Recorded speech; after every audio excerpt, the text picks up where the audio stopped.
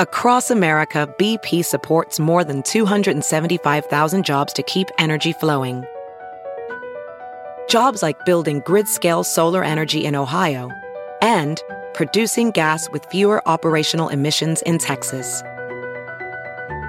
It's and, not or. See what doing both means for energy nationwide at bp.com/investing in America. Hello, America. You've joined the Victor Davis Hanson Show. Victor is the Martin and Illie Anderson Senior Fellow in Military History and Classics at the Hoover Institution and the Wayne M. R. Schabowski Distinguished Fellow in History at Hillsdale College. This is our Friday News Roundup, and there's lots of stories on our agenda, so we will get to them after this message. Stay with us. Hey, it's Kaylee Cuoco for Priceline. Ready to go to your happy place for a happy price? Well, why didn't you say so? Just download the Priceline app right now and save up to 60% on hotels. So whether it's Cousin Kevin's Kazoo Concert in Kansas City, go Kevin, or Becky's Bachelorette Bash in Bermuda, you never have to miss a trip ever again. So download the Priceline app today. Your savings are waiting. Go to your happy place for a happy price. Go to your happy price, Priceline. As a professional welder, Shayna Ford uses Forge FX to practice over and over, which helps her improve her skills. The more muscle memory that you have, the smoother your weld is. Learn more at meta.com/metaverseimpact.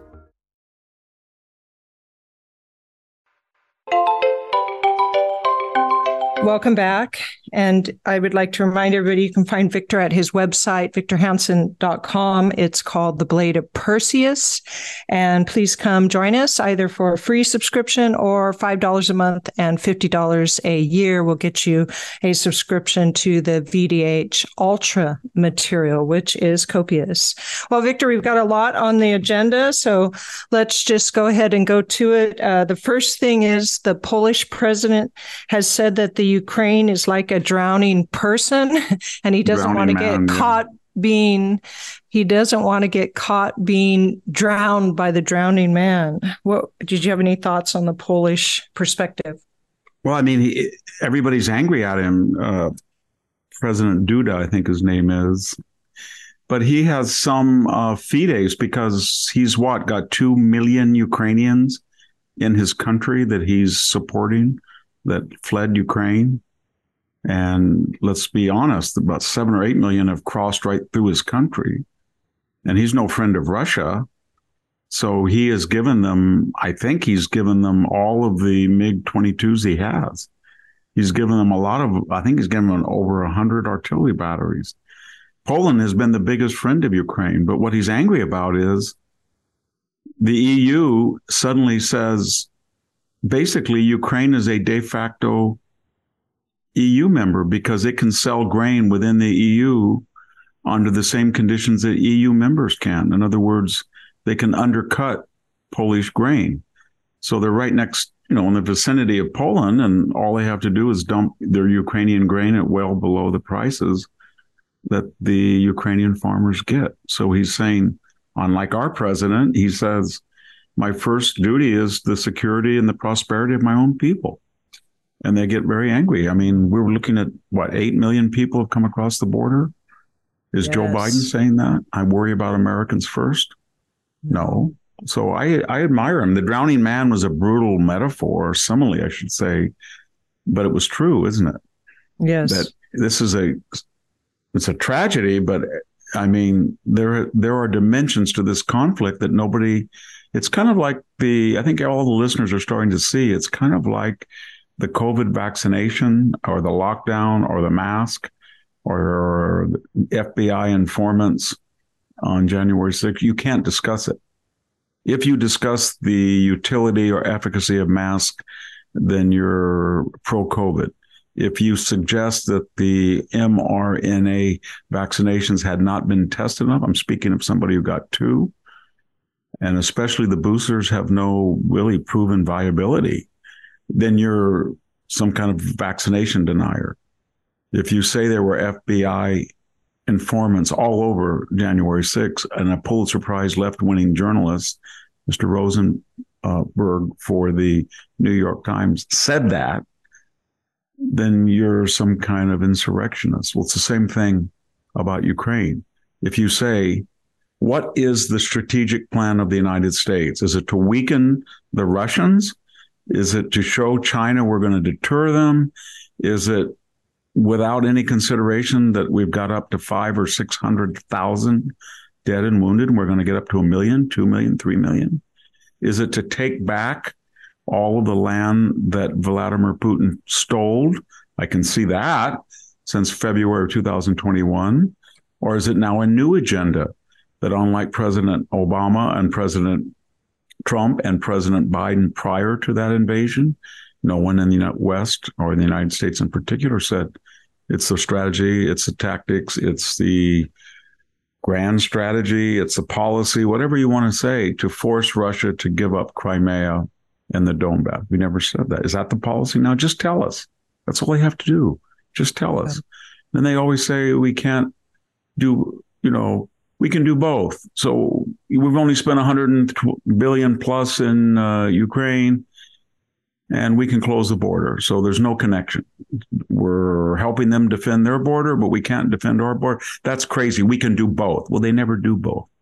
No. It's not just about money and resources. It's about desire, wishes, and priorities.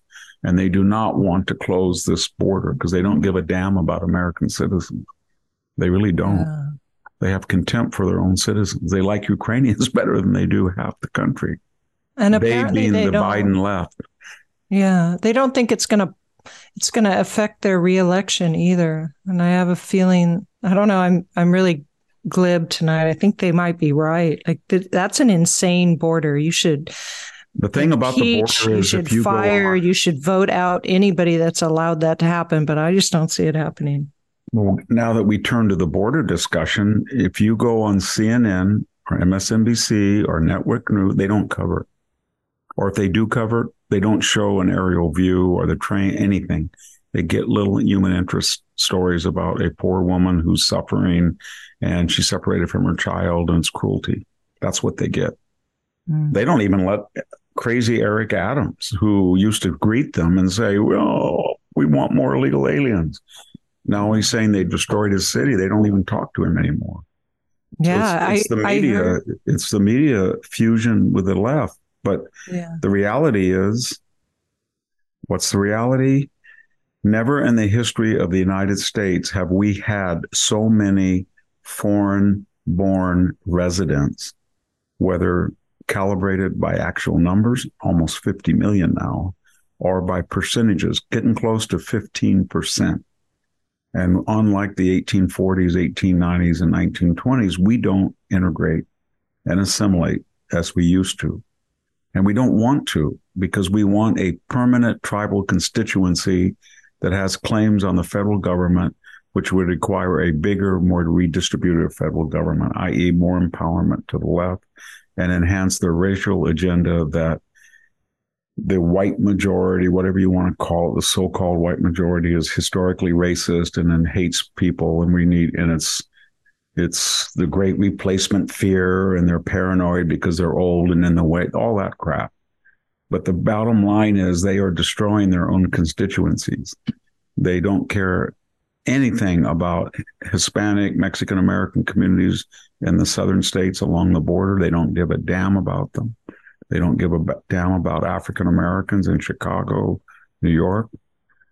And these are bi-coastal wealthy elites in the diversity industry and white liberal professionals who are never subject to the consequences of their own ideology. I just wish that they would put their kids in a public school in the San Joaquin Valley or in El Paso, Texas. Just 1 week. I just wish that they would live in a border town, anywhere along the border, Arizona, Texas, anywhere, down by Imperial Valley. Just live there. Just deal with it. I wish just once somebody who's lecturing all of us from Woodside or from Lafayette, just once, that they had an M13 or a Serranos or a Norteños gang living in a house right near them as we do. We meaning my family, and just for a day, because this is, and we saw the answer to that. That was a rhetorical question because we saw it at Martha's Vineyard.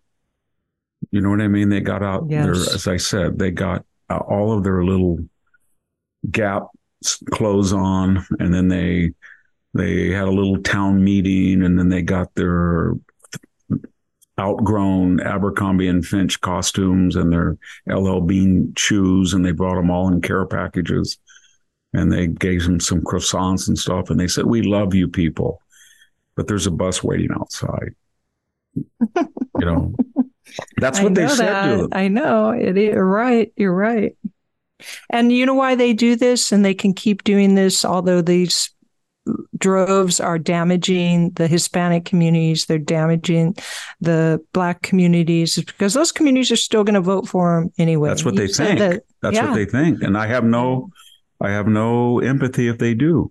That's the whole premise. What's so weird about this is that the people who stand up for those communities are people like Clarence Thomas and Tom Sowell, Shelby Steele. They say to those white, liberal, crazy people, "Don't tell me what I have to do. I'm not your servant. I'm a free-thinking individual. And by the way, I'm a lot smarter and better educated than you are." And yet they revile them for that. And their own communities don't. They should be a statue of Tom Sowell in every major city, inner city. But no, they still vote for the people who treat them like crap.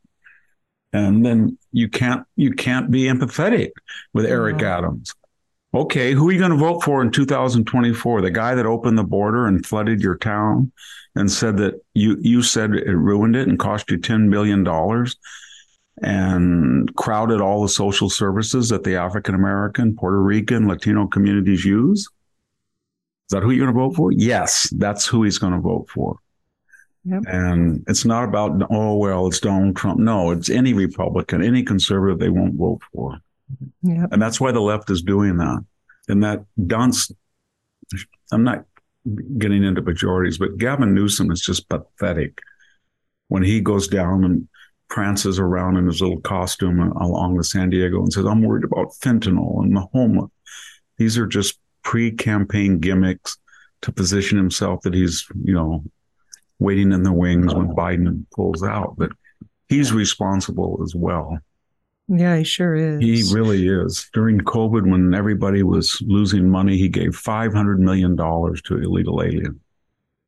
And, there's 8 million entries, and we've had the Fauci crowd talking about mandatory masks, where I think we're on our 4th booster. We're getting all of these lectures. The universities, some of the colleges are saying you got to get a booster.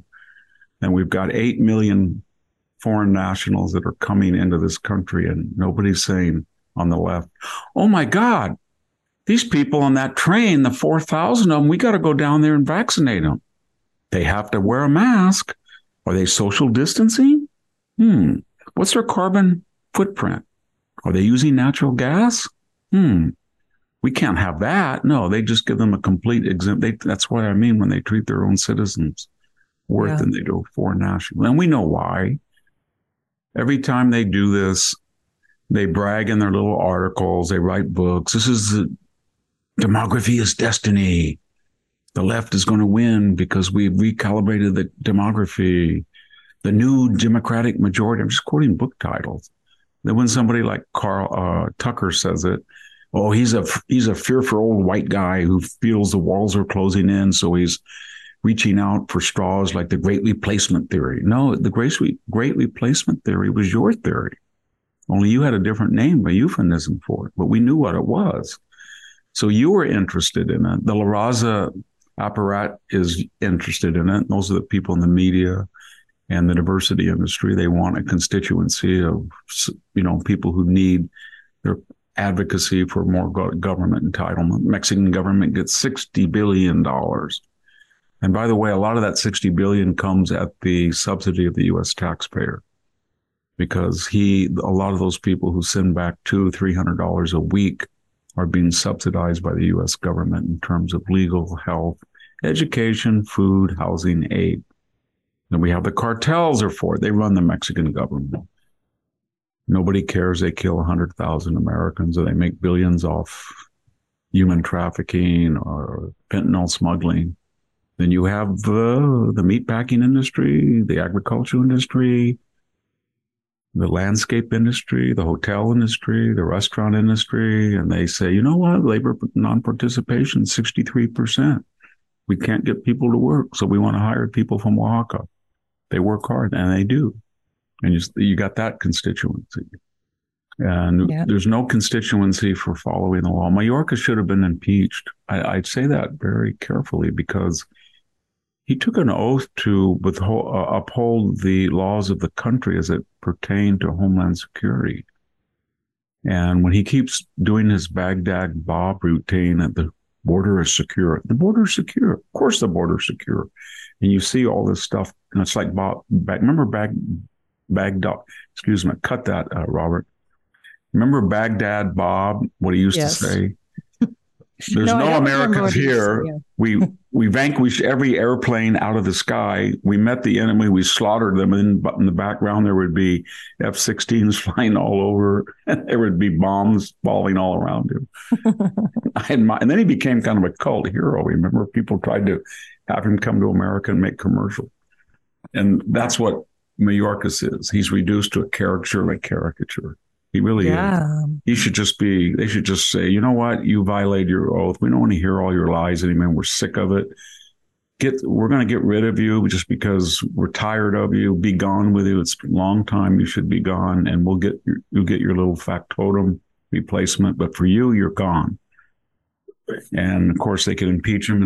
And then I would like to see that, because I would like to see the senators that are on the Democratic side from states and regions that are impacted by it, and then have them vote to exonerate him.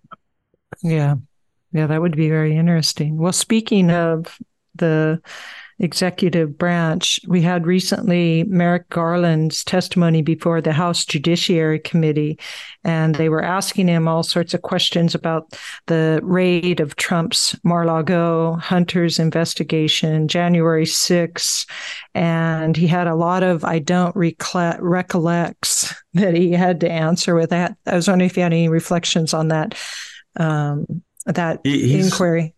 He's traumatized. I mean, he was made a fool of. I admit that Mitch McConnell just ran rings around him. They just used the Biden rule, wasn't it Joe Biden who said you can't vote on a Supreme Court nominee of the opposite party in the last year of a president's tenure, lame duck tenure. So they used it against the Democratic Senate that had passed, or the administration that had passed the law. So he just went around and begged please confirm me. I'm not a liberal. I'm a moderate. And everybody knew what he was. So he's, when I was farming full time, I used to get a lot of dogs from my great uncle had a pound. It wasn't his. It was a city pound. It was on his property. And he'd call me up and say, there's a dog here that somebody beat, and he's wandering around, and they put him in the cage. Come down here. So I got it. And I had this huge Great Dane named Reuben, and he had his skull almost crushed in by somebody, hit him over the head with a baseball bat. And I nursed him back to health, and it was the most wonderful dog. But when you would come next to him, he would just roll over. He was so traumatized. That's Merrick Garland. He is so traumatized that he's just ineffectual, but he's also a complete pathological dissembler, because he said in that testimony, I'm getting tired of people attacking career FBI officers, that you're putting their lives in risk. And I'm thinking, so spoke the Attorney General who refused to enforce the laws that prohibit protesters and potentially violent people, like a potential assassin, that show up at the homes of Supreme Court justices. Oh, no, not all Supreme Court justices, just Gorsuch and Kavanaugh and Thomas. So was he worried about a Supreme Court justice's safety? No, he could care less. And as far as career FBI agents, I'm not too worried about naming people who forged FISA documents. I'm not too worried about people who go on under oath like Andrew McCabe and lie 4 times to a federal investigator. I'm not too worried about James Comey, who can't remember anything 245 times under oath. I'm not supposed to criticize them because it's going to put their life in danger. Come on. I know. When he said it, he was saying it as though he was trying to draw tears from the audience about this poor threatened safety of families and these agents. And I just thought, you didn't have any sympathy, so I don't think I'm going to. I was sitting I just got back from Dallas for a Hooverman. I was sitting at the airport, and a guy came up and said, "I have a bone to pick with you." I don't know who he is, just a stranger. Sits down, yada yada yada. That happened. That's just the part of the game, right? If you go out and put your foot in the arena, you should expect death threats. You should expect it's not to condone it. But I don't say to Merrick Garland, "Oh, when Joe Biden calls people semi-fascist and ultra MAGA and chumps and dregs, isn't he creating a climate of fear and lowering the bar that people who supported Donald Trump in 2016 and 20 are going to get death threats?" Is that what I'm going to say? It's just pathetic. It really is. Yeah, that guy is, just look at him. And he just lies, and he's scared to death. His eyes shift back and forth. And he knows what he did. Joe Biden did. You know what this idea? He never talked to Joe Biden about the independent counsel is independent of me, and I'm independent of both Congress and. No, you're not. Come on.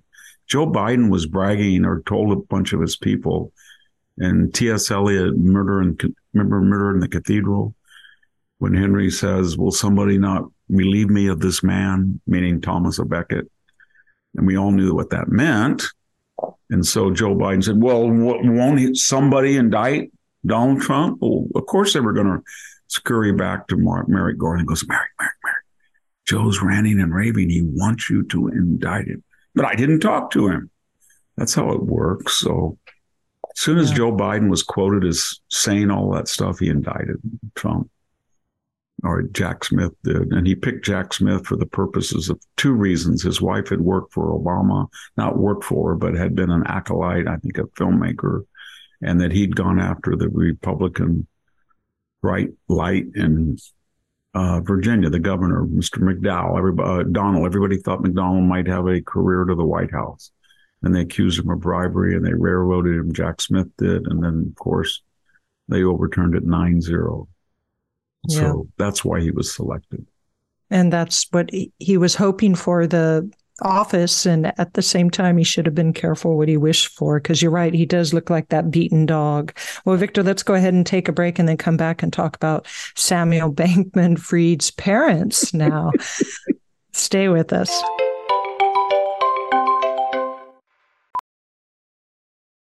VR training platforms, like the one developed by Fundamental VR and Orbis International, are helping surgeons train over and over before operating on real patients. As you practice each skill, the muscle memory starts to develop. Learn more at meta.com/metaverseimpact. As you write your life story, you're far from finished. Are you looking to close the book on your job? Maybe turn a page in your career? Be continued at the Georgetown University School of Continuing Studies. Our professional master's degrees and certificates are designed to meet you where you are and take you where you want to go.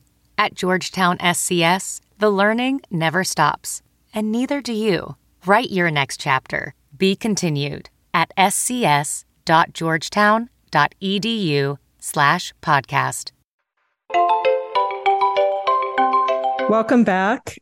So, Victor, apparently the company that Samuel Bankman-Fried, was he the owner, or at least he was high up, but they're trying to sue the parents for millions that they took, Samuel Bankman-Fried's parents. It's crazy. Well, that company doesn't exist anymore. He bankrupted. Remember, he and Carolyn Ellison, the girl with the big glasses who was supposed to be so brilliant, the Stanford student. Everything, have you noticed everything comes out of Stanford? I just want to take a little hiatus here. We have Sam Bankman-Fried, who grew up in the Stanford campus and who was there recently because I have an apartment about a mile away or half a mile, and I would hear the helicopter paparazzi. And then they put up bail so he could wander around his yard. And then he, of course, used that leniency to tamper with witnesses, so they put him in the can. I hope all of his liberal friends lost their bail money. I don't know if they did or not. But Stanford gave us the attack on Judge Duncan. It gave us the DEI czar of the law school who hijacked the talk and then gave a rant basically saying, praise be with you, students, who said to the judge, I hope your daughter's raped. And then we had the euphemism list. We're not supposed to use American, patriot, immigrant, can't do that at Stanford. And we had the president who resigned under pressure for doctoring allegedly, but now apparently confirmed by his own admission because he had a retraction on his own volition of a scientific paper, which he fudged the truth. And we had, of course, the Theranos $8 billion Ponzi. Why do all these Ponzi schemes, Theranos and Bankman-Fried, have a genesis at Stanford? And then we have the admission scandal where we were selling admissions. And then we had the boast on our website that we only admitted 20% white students. That was so wonderful, even though they make up 67%, 70% of the population. I could go on, but so these two were these crusading law professor couple, right? And you could hear it, but they were real. And she was a bundler. She went over to Silicon Valley and said, look, give me 60, 70 million bucks and I will place it in the right hard left candidates. And I won't tell anybody where it came from. Dark money, which the left says they hate. But by the way, before I finish, I know everybody's going to say, well, Victor, how about Jerry Falwell Jr. and these guys on the right that are Christian evangelicals and then they're fornicating and all that? I understand that, and I'm critical of them. But their counterparts are left-wing, neo-Marxist. Let's have equity and, equality upon result, quality of result, etc. And they're the greediest bastards in the world. So what were his parents doing when this whole thing was imploding? His father was leveraging his financial division of his Bitcoin. I think it was called FTX. And he was leveraging it for what purpose? To get $1 million salary. He said, well, I'm on a leave of absence. So I need, $1 million to do what? And then his wife was leveraging them, and they bought Persian rugs, they got furniture, they bought a $20 million Caribbean house. It was like, let's drain this bankrupt company before it implodes. Our kid is a genius crook, and he swindled all this money, and he's got this huge Ponzi scheme based on this weird crypto stuff that we don't understand, but we know it's got a lot of money. Oh, you know what else we can do? Let's get some brownie points from our employer, Stanford. We'll give them $4 million. Can you imagine the Stanford development officer? So the Bankman-Frieds call up and say, well, you may have heard that little Sammy's in trouble and this FTX is sort of tottering, but we have access to it. And I think we can give Stanford $4 million. Okay, we'll take it. And did they take it? And do they still have it? I think they did take it. And they still have it. I don't know, but none of the, did Maxine Waters give back her money? No. And so my point is that what was the purpose of that? Because they love Stanford University? No. Because they want to give to higher education in general? No. Because they wanted to get what? Quid pro quo special treatment from Stanford. So whether it was, getting exempt from any criticism or take a class off or get us an extra sabbatical. After all, the Bankman-Frieds gave us $4 million. It's so obvious. It was just, I don't know. These people, it's very funny. The old left, at least the old Berkeley commie that I saw in the 70s on campus, there were some limousine liberals, but there were a lot of old commies that lived like dogs. You know what I mean? Yeah. They had torn up cars, and you'd see them kind of Bernie Sanders. He got the swindle bug late in life. He's got 3 houses. His wife helped bankrupt the university she left, and she had a golden parachute. He doesn't live a very Marxist life, but until then, didn't he live in some hovel out in the forest or something? Yeah, and he never really had a job, did he, or something? No, he didn't. But not these Marxists, not the Bankman-Fried Marxists. They preach one thing, and then they buy Persian rugs and get this huge mansion. Yeah, and I don't even think it was 4 million, by the way. I think it was 5.5, closer to 6. And I think now, I don't know. I was looking at my Stanford email. I have a lot of friends that send me stuff. And I think one of them sent me something that Stanford was considering giving it back, but they haven't yet. Yeah, they're going to consider until it goes out of everybody's mind, and then they won't have to give it back. Well, I have a question for Stanford University, my employer. If you want to return, and let's say it is 5.5 million, the charitable contributions that Mr. Bankman-Fried, the fraudster, gave you, why did you decide to do it now? Just asking, didn't have anything to do with this lawsuit against FTX that hit the Wall Street Journal and said that the Bankman-Frieds were draining the company and they were being sued. You didn't know any of that? You had no idea that this company was in trouble and these parents were involved with their son, and you're their employers and they've been very vocal about it? But my point is, if it hadn't hit the media yesterday, would they have given it back? No. And then the next question is, did they know it was kind of coming under questionable auspices? Yes. And so there you have it. Well, yes. On to the next very strange and interesting person. There is one Sarah Ashton Cerrillo. And let me see if I get this right, because her job description is quite large. She apparently is a soldier and medic for the Ukrainian army in the Ukraine war. She is also a Russian disinformation analysis, and she is she got fired, I think yesterday or today, the Ukraine PR person for the United States. That's one thing.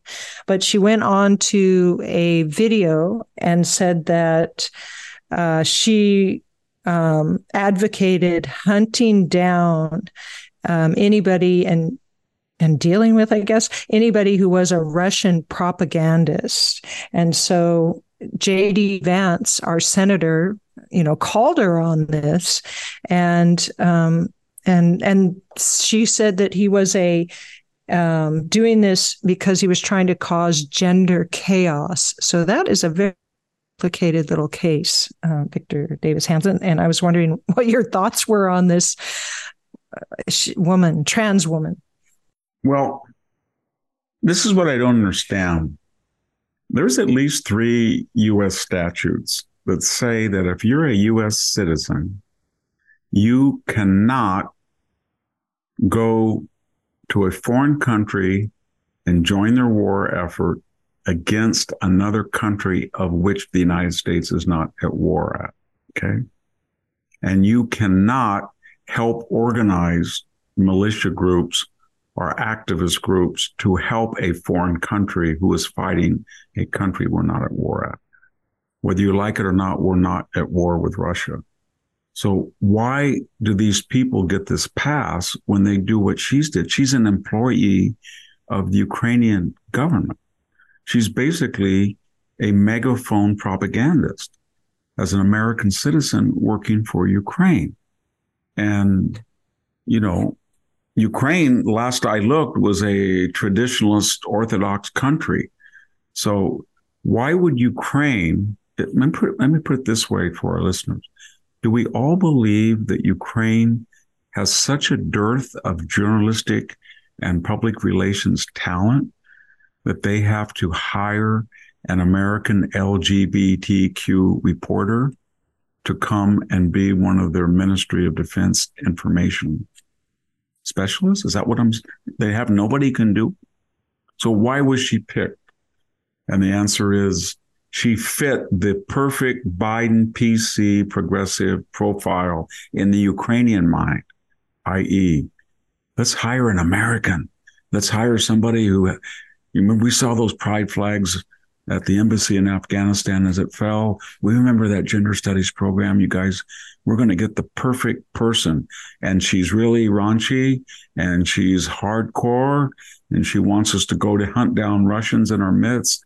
She's got the perfect left-wing McCarthyite attitude. And they hired her. And the rest is history. But it brings up a larger question. And I'm speaking to someone that really supports Ukraine to defend itself. But at some point, let's just stop all the romance and just be very careful. Ukraine is interfering in U.S. politics at the highest level. It is very likely, according to the Burisma executive, that Burisma, that had close ties with the Ukrainian government, gave several $1 million to Hunter and by association Joe Biden. Hunter Biden was on the payroll of Burisma and by extension, the Ukrainian government. The Ukrainian ambassador during the first Trump election of 2016 was writing op-eds against an American political candidate. There were Ukrainians involved in the Hillary Clinton campaign, which is illegal. Christopher Steele broke the law as a foreign national participating as a hired campaign flack for Hillary Clinton. Lieutenant Colonel, Congressman Nunes, remember, Lieutenant Colonel Vindman was offered the Ministry of Defense of Ukraine. He says 3 times at the very moment he was engineering the impeachment of the President of the United States by breaking the law and leaking classified phone calls to his friend Eric Ciaramella to work with Adam Schiff to what? Indict a president, impeach a president, prosecute a president, because he had temporarily delayed aid to Ukraine on the suspicion that Joe Biden was right in 2018 when he fired Victor Shokin for looking into Burisma, basically. And my point is, and now Michael Lieutenant Colonel Vindman is doing what? He's got some company called Trident that is facilitating the transfer of American military equipment to Ukraine. I guess that's a fancy word for being a middleman arms dealer. So why do we have all of these Ukrainians that are interfering in our own government processes? They're not supposed to do that. And Americans are not supposed to, under law, go over and actively fight for a foreign country of which they're not a citizen. I don't understand it. It's really weird because Ukraine has somehow, for the left-wing mind, has embodied everything that they failed at. If only the Russian disinformation had been true about the laptop. If only we had convicted Donald Trump on the first phone call impeachment. If only we had got him as a private citizen when we tried him after January 6th. If only the Russian collusion and the Mueller investigation were true. But they weren't. But now we've got a second chance because we're just so angry about all this. We're going to put all that anger and we're going to make a litmus test. And if you're not 100% onto Moscow with Ukraine and you're worried about offensive operations, preemptive operations on the part of Ukraine, justified militarily and humanely, no doubt about it. But they are entering a period when they are going to provoke a nuclear power in Eastern Europe. And I'm not sure that anybody in the United States takes those threats of the Russians seriously, but they are serious. And if we give them, and again, we've mentioned this before, every single time we say, if only only they had HIMARS, they got them. If only they had Patriots, they got them. If only they had F-16s, they're going to get them. If only they had Abrams, they got them. If only they had Bradley, they got them. If only they had offensive weapons like Javelin, they got them. And each time it's not sufficient. And so that's what we're just going down this road. And there's no, nobody says to anybody, I want to know what the strategy of the United States is. I want to know what it is, as we discussed. Is it to get back Crimea? Is it to get back the Donbass? At what cost? Is the human carnage a factor? We're getting 600,000, maybe more casualties. Do we just want to kill as many Russians, young Russian recruits as we can? Is that the idea? So that they don't go into Poland? Poland seems to be more worried about what Ukraine's doing to it than what the Russians are threatening it. So it's all caught up in politics, and you've got these Ukrainians that are freelancing politically, and you have this osmosis back and forth, and it's really scary. Yeah, so it sure is. Well, I have a question because Zelensky, we're recording on Wednesday. He'll be here he's supposed to speak before Congress, I believe, on Thursday, and this will be published on Friday, so it will be after he speaks. But obviously he's coming, and I'll let you guess at what he's going to be talking about, but he's just fired 6 of his top, I guess, generals of the lead in his military.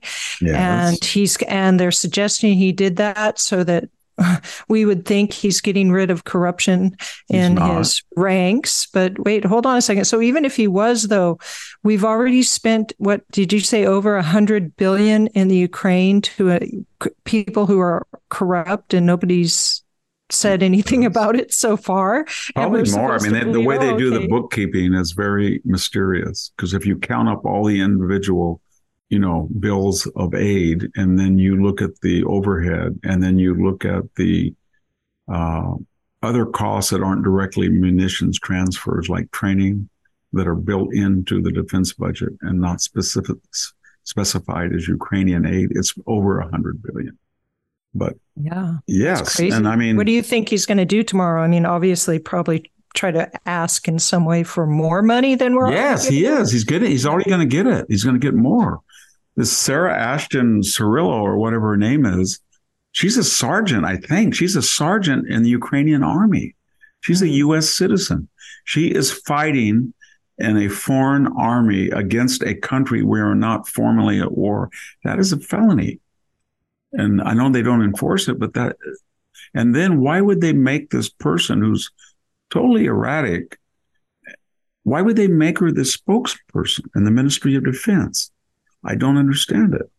Her only experience is that she's been an LGBTQ or whatever reporter, right? Yes. And so you can see what they're doing.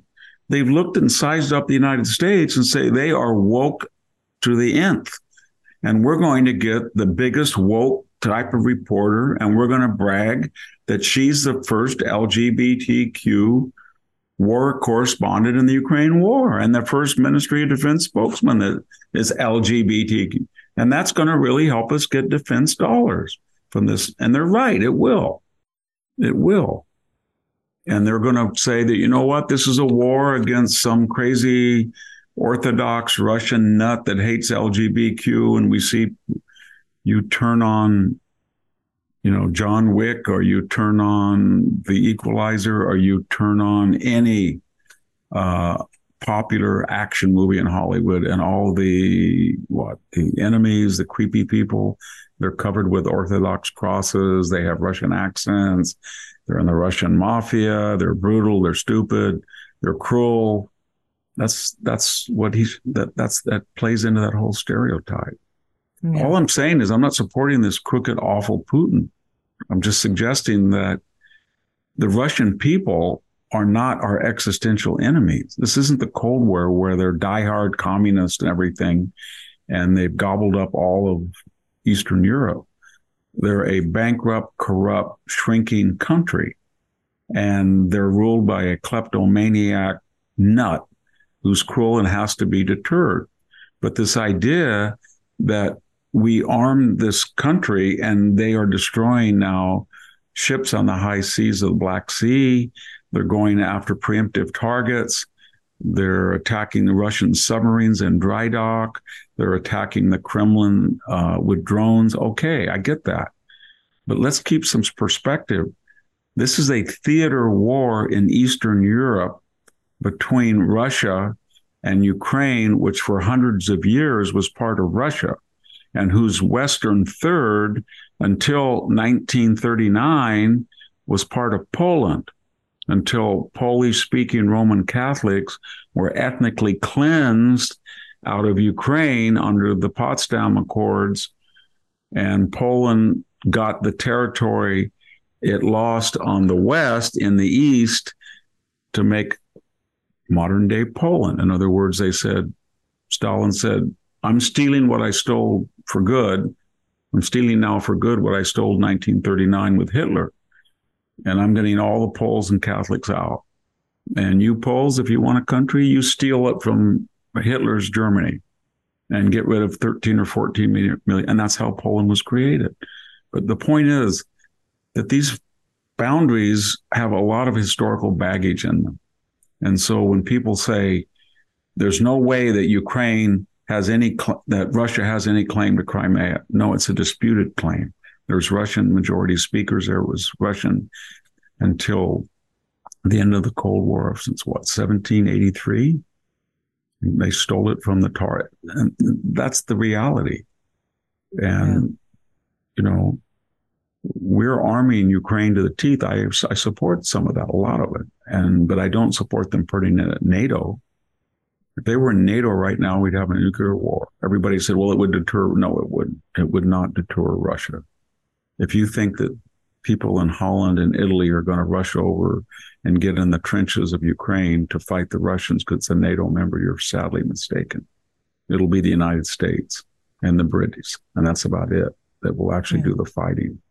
And the last thing we want to do is fight a conventional war involving nuclear escalation right on the homeland of Russia. The Swedes tried it, the French tried it, the Germans tried it. It doesn't work. And it's just lunacy not to discuss these things and then to be censoring people and call them all sorts of names. Yeah. Just be, for the discussion itself. Yeah, that's it's definitely not a free and open society. No, it isn't. It's done that way. Yeah. It isn't. And I've had these discussions with colleagues and they end up in shouting matches. And not on my part, but if you just say, let's be very careful, let's give them the weapons to protect themselves, and then let's get some type of negotiations that can get Putin back to where he was. And there has to be concessions on both sides, but get him back to where he was and be happy that he failed and he took a big hit to his military. It was humiliated. It was deterred. He's back where he was prior to this. And then let's discuss what Barack Obama allowed to happen and would never discuss, the return or the future or the status of the Donbass and Crimea, which Donald Trump never said. Lindsey Graham never said, Donald Trump, it's the policy of the United States to get the Crimea back right now. He never said that. And before Putin went in, nobody in the Democratic Party said, Joe Biden, one of the things I voted for you was because you were so strong about taking back by force the Donbass and the Crimea. That was an agenda that came up as a result of this war. I understand it's logical to do that. Let's make no mistake about it. It's a very dangerous agenda to say to the Russians, we're going to fight to the death to get back the Crimea from you. And it was always ours, and you stole it. No, it was not always yours. It was contested for centuries. And that's something in that part of the world that most Americans are totally ignorant about. They don't know anything about the status of the borderlands or the history of Crimea or the process between 1939 and 1945 and the vast exchanges of thousands of square miles of territory vis-a-vis Germany, Poland, and what was then the Soviet Union, and i.e. Ukrainian part of the Soviet Union. Well, Victor, let's go ahead and take another break and then come back and talk about Pennsylvania. A lot of things going on in Pennsylvania. So stay with us and we'll be right back. Whoa, sweet man cave. Thanks. Serious upgrade. How'd you pay for all this? I got a home equity line of credit from Figure. I was approved in 5 minutes and had funding in 5 days. Wow, that fast and easy? Yep. The application is 100% online, plus no out-of-pocket costs. Just fast access to the cash you need. How do I get started? Go to Figure.com and get that serious upgrade. Figure Lending LLC, DBA Figure, Equal Opportunity Lender, NMLS 1717824. Terms and conditions apply. Visit Figure.com for more information. For licensing information, go to www.nmlsconsumeraccess.org.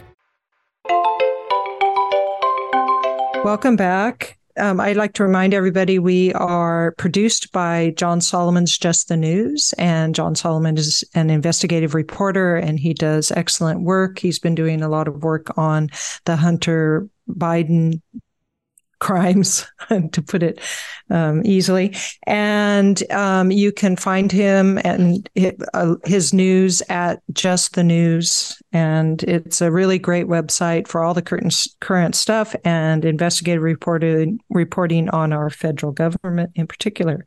So, Victor, Pennsylvania has a lot going on.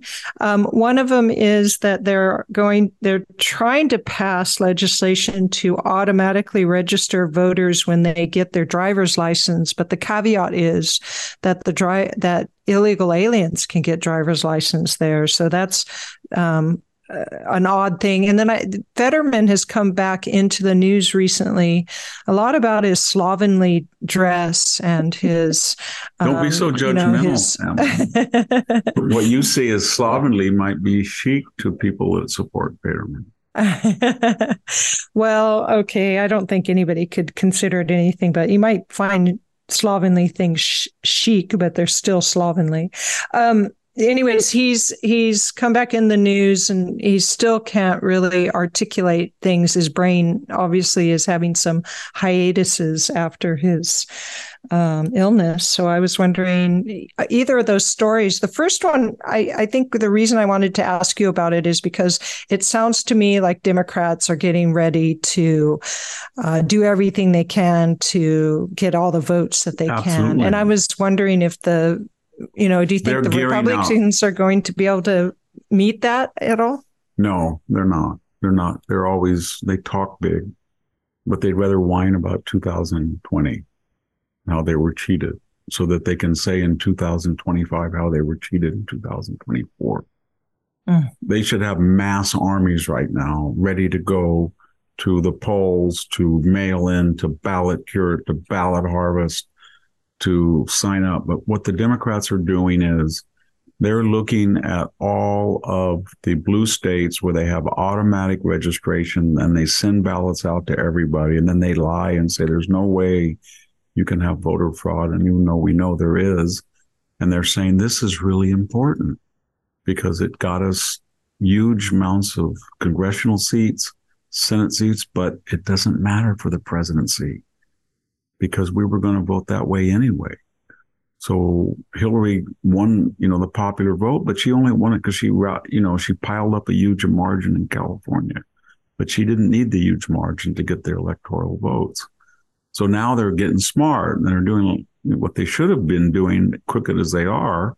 They're going into swing states and they're trying to Californianize them and make their voting laws like ours, where you have automatic ballots sent out, you have 10 days or so to have the ballot arrive after the election's over, and incomplete names, call up a guy who voted with the wrong address and say, hey, you forgot to put your zip code, come in, that kind of stuff. Get out the ballot, third party coming to your house to hand deliver your ballot that he tells you who to vote, that kind of stuff. And Mark Zuckerberg, trust me, will be geared up to give another $419 million, even though he said he wouldn't. Google's already got an idea. There was just a recent story that it was billions of dollars of free campaign aid they gave to the left because, as I said, we've talked about this. Take any conventional topic in the news, any everyday topic that has just an iota of political import, and they will rig the algorithm will rig the order of the searches. So the conservative stories are way at the bottom and the left-wing propaganda ones are at the top. And ditto that with Google News, Yahoo News, Apple News. And just, I know I'm beating that dead horse. I know people don't like that metaphor, but Molly Ball's Time essay was the most confessional, triumphalist braggadocio I've ever read. It just laid out what they did. We moderated the protests, turned them on and off. We got the CEOs to attack Trump from the right. We got the social media to censor misinformation and disinformation. We got changes in the ballot law. Ha, ha, ha. That was what the article was about. And they're going to do it again. They have two ways of winning elections, and that is using their institutional monopolies to change public opinion and altering the process by which we vote so that we go to a 70% non-election day voting in most states. And you can add a third, long range, that they change the demography. Yes, I said that. I'm using the Democratic words, though, not the Great Replacement theory. I'm using your own words when I say the demography is destiny or the new Democratic majority strategy. And you put that all together, and it's kind of a confession that we can't make the appeal to the existing electorate the way it traditionally has voted. We just don't have the issues. They do not want to charge people with crimes and put them in jail. The Oakland or the Chicago prosecutors, they believe that the victimizer is the victim, and the victim had it coming. And therefore, the victim has no right, because he suffered or was killed or raped, yet they, she, whatever, they have no right to put the victimizer in jail. Nobody wants that. Nobody wants 8 million crossing the border. Nobody wants $6 of gas when we have all this oil and gas to be pumped. Nobody wants that. So what do? You have to change the process. They're process people. The Republicans are reactive. They play within the sidelines. They play within the parameters. They don't talk about, let's get rid of the filibuster. Let's get rid of the Electoral College. Let's let in 2 states. Let's pack the court. Let's swarm the justices' homes. And the Democrats do, and nobody understands that. Yeah. Well, Victor, we're almost to the end, but I thought maybe I'd ask you one last question on your state, California. It seems that your governor, if I can separate myself from that governor, but anyways, your governor is filing a lawsuit against Big Oil for 50 years of deception, cover-up, and damage caused by fossil-fueled extreme weather. And I was wondering what your thoughts were on it. That will never win. It can't possibly. He's just wasting state resources. So a governor who allows PG&E, this ossified, inefficient, bankrupt power company that has century-old power lines that, with a slight wind, cause massive forest fires, and a bankrupt Cal Fire bureaucracy who, under Newsom's leadership, thought that you should not ever clean out the forest of dead trees, limbs, etc., as we had in the past, or scientifically and carefully harvest timber to prevent something like the Aspen or Paradise fires, or this president who's now blowing up 4 dams on the Klamath River and using the $250 million as the explosive tab coming out of a water bond intended to build, not destroy dams. He created this desert, and now he's blaming it on climate change caused by the oil companies. And why is he doing it right now? He's doing it for 2 reasons. Just like he put on his Gap clothes and went down to the border and had his little megaphone shouting about fentanyl for the first time in his life, he could give a damn about somebody in Tulare or Bakersfield who ODs on fentanyl. Trust me.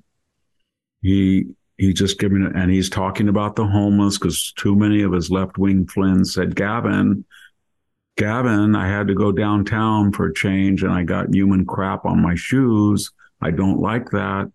Or Gavin, I went out of my Pacific Heights home and there was a guy vomiting on my sidewalk. Come on, Gavin, up your game. Is it climate change that caused the homeless? Something like that. So my point is he's doing all of this performance art stuff for two reasons. One, he's going to run for president. That's just obvious. And two, the price of gasoline as it hits $100 a barrel because we're not pumping and fracking at a rate that was necessary to keep up with the demand. Not when you cancel the ANWR reserve, not when you cancel new federal leases, not when you hector frackers and horizontal drillers and scream and yell at them and say you're dead, or you tell the oil industry you better transition over to green power. Not when you have to drain the strategic petroleum reserve before an election. Not when you have to beg the Saudis, the Venezuelans, even the Russians and the Iranians, please pump this awful stinky oil that we have in abundance. It won't. Not when you're Gavin Newsom and you're sitting on the Monterey Shale Basin and you've got a lot of oil down in the Elk Hills Reserve that hasn't been tapped. And you've got hordes, gads of natural gas. And what are you doing? Are you developing that to help the people who are poor, which are 22% of your states living below the poverty line? The per capita income on the Tri-County area of Hanford, Fresno, Kings County, Tulare County, and Fresno County is lower than it is in Appalachia. And what are you doing? You're talking about suing the oil companies because you've driven the price with the highest gas taxes in the United States, the highest gas formula requirements, and you won't drill or export. And you've made people very angry because they're paying $5.50 a gallon. It's going to go up to $6. Diesel will go up to over $6.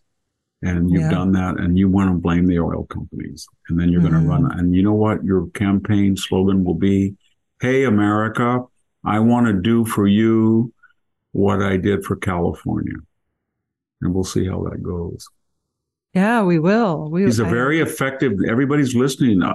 I've listened to this creepy guy as mayor, as lieutenant governor, as governor for years. He's a very effective 20-minute smug, glib debater. You saw him on Sean Hannity's interview. Yeah. But after 21 minutes, he's exhausted of an idea that he memorized or a canned line. And he's just a dunce. He's just a creature of that San Francisco aristocracy that takes care of its own mediocrities if they're well connected, like he was. Yeah. He's never gone out on his own and done anything. He's always been shepherded or sherped around by the Getty family. Mm-hmm. And he rubs noses with Dianne Feinstein and Barbara Boxer and Nancy Pelosi, Willie Brown, Kamala Harris, the whole Jerry Brown, the whole San Francisco, Silicon Valley nexus.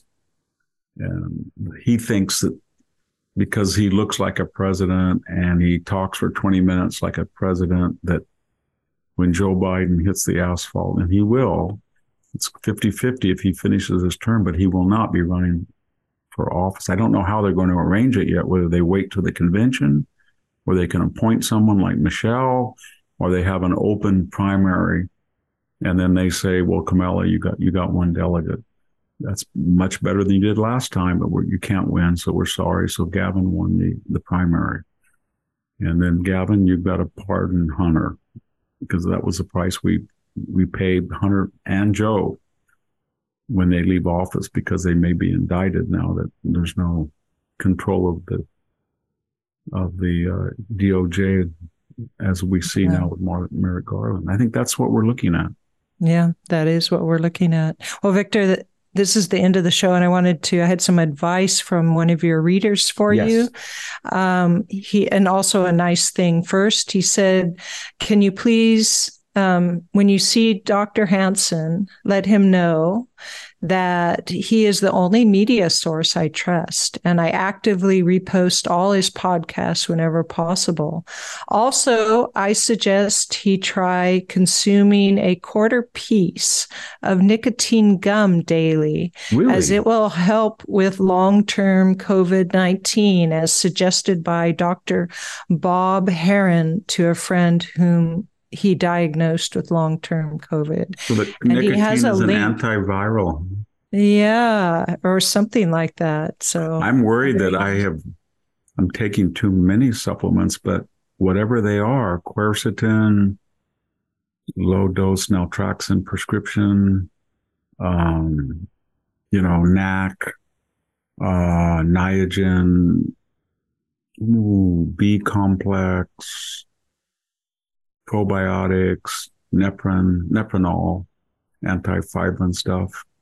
Whatever it was, it made a dramatic difference because 2 months ago, I was just exhausted and I had all kinds of hearing and taste, smell, sight, and that's all starting to fade away.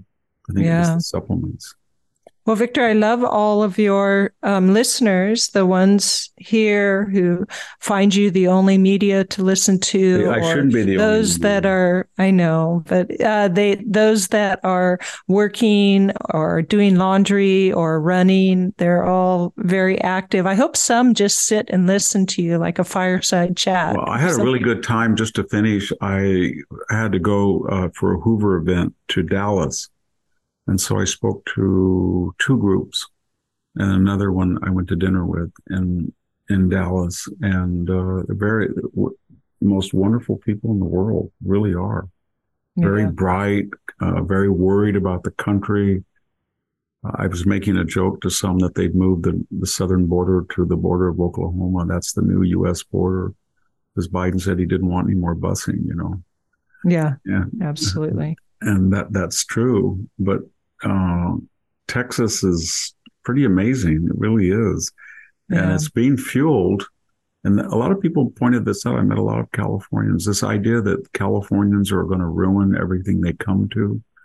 That may be true of Austin, maybe, or they gravitate, I don't know, to places like Boulder, Colorado, or Aspen. But the vast majority of the 10 million or so that have left California in the last 30 years, unfortunately for us, were our best and brightest, and the people who ran the state.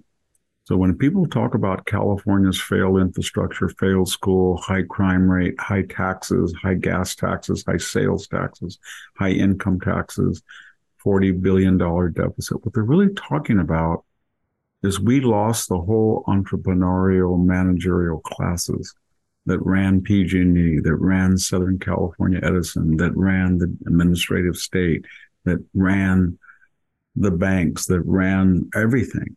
And they're gone. And the people who replaced them were not up to the task. And the people who were the beneficiaries, is my point, are Texas, Tennessee, Florida, Idaho, Nevada, really were. Yeah. I wish we had them all back, because I had this bad habit. I think, what happened to that person? I haven't seen him lately. Where is she now? Oh, I forgot. She went to Boise. She went to Knoxville. She went to Orlando. He went to, Nevada City, that kind of stuff. It's really depressing. Yeah, it is a bit. Well, you never know. There can be a revival sometime. We'll see. It'll have to come. It's not going to come from, it's going to have to come from the second and third generation Mexican-American population. Yeah. And they're going to have to say that they're going to have to realize that this bi-coastal elite hates their guts. And they're only representing them to the degree they give them absolute fealty for these agendas that are antithetical to their own values. That they're not in favor of a third gender and men swimming in women's sports. They're not in favor of partial birth abortion. They're not in favor of $6 a gallon gas. They're not in favor of a guy, stabbing somebody and then being let out that day with no bail. They're not in favor of any of that. And yet their leaders that they vote for are. And the leaders are for that because they never subject are subject to the consequences of their policies. Not where they live, not with the people they have at their disposal to protect them. Yeah. And so and the money they have with them. So that's the only thing that can save the state. Yeah. Okay. Well, Victor, that's the end of the show. Thank you very much. And we'll see you next time. This is Sammy Wink and Victor Davis Hanson, and we're signing off.